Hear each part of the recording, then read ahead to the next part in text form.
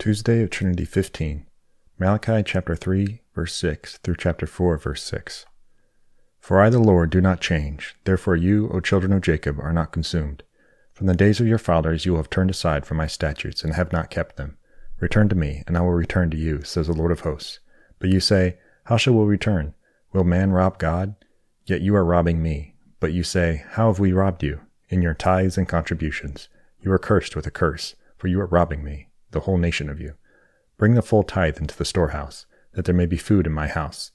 And therefore put me to the test, says the Lord of hosts, if I will not open the windows of heaven for you and pour down for you a blessing until there is no more need. I will rebuke the devourer for you, so that it will not destroy the fruits of your soil, and your vine in the field shall not fail to bear, says the Lord of hosts. Then all the nations will call you blessed, for you will be a land of delight, says the Lord of hosts. Your words have been hard against me, says the Lord. But you say, How have we spoken against you? You have said, It is vain to serve God. What is the profit of our keeping his charge, or of walking as in mourning before the Lord of hosts? And now we call the arrogant blessed. Evildoers not only prosper, but they put God to the test, and they escape. Then those who feared the Lord spoke with one another. The Lord paid attention and heard them. And a book of remembrance was written before him of those who feared the Lord, and esteemed his name. They shall be mine, says the Lord of hosts, in the day when I make up my treasured possession, and I will spare them as a man spares his son who serves him. Then once more you shall see the distinction between the righteous and the wicked, between one who serves God and one who does not serve him. For behold, the day is coming, burning like an oven, when all the arrogant and all evildoers will be stubble. The day that is coming shall set them ablaze, says the Lord of hosts, so that it will leave them neither root nor branch. But for you who fear my name, the Son of Righteousness shall rise with healing in his wings. You shall go out leaping like calves from the stall, and you shall tread down the wicked, for they will be ashes under the soles of your feet, on the day when I act, says the Lord of hosts. Remember the law of my servant Moses, the statutes and rules that I commanded him at Horeb for all Israel. Behold, I will send you Elijah the prophet before the great and awesome day of the Lord comes, and he will turn the hearts of fathers to their children, and the hearts of children to their fathers, lest I come and strike the land with a decree of utter destruction.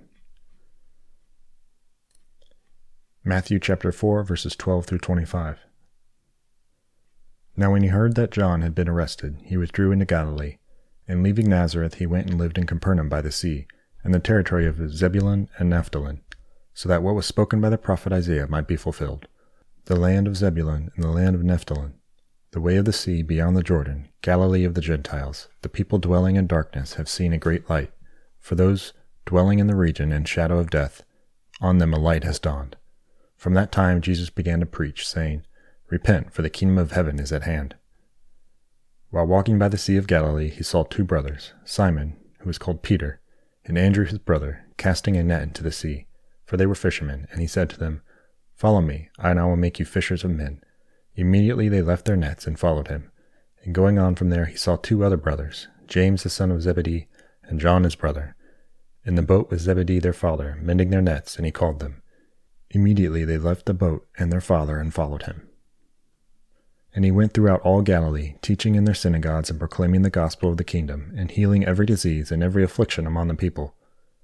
So his fame spread throughout all Syria, and they brought him all the sick, those afflicted with various diseases and pains, those oppressed by demons, those having seizures and paralytics, and healed them. And great crowds followed him from Galilee and the Decapolis, and from Jerusalem and Judea, and from beyond the Jordan,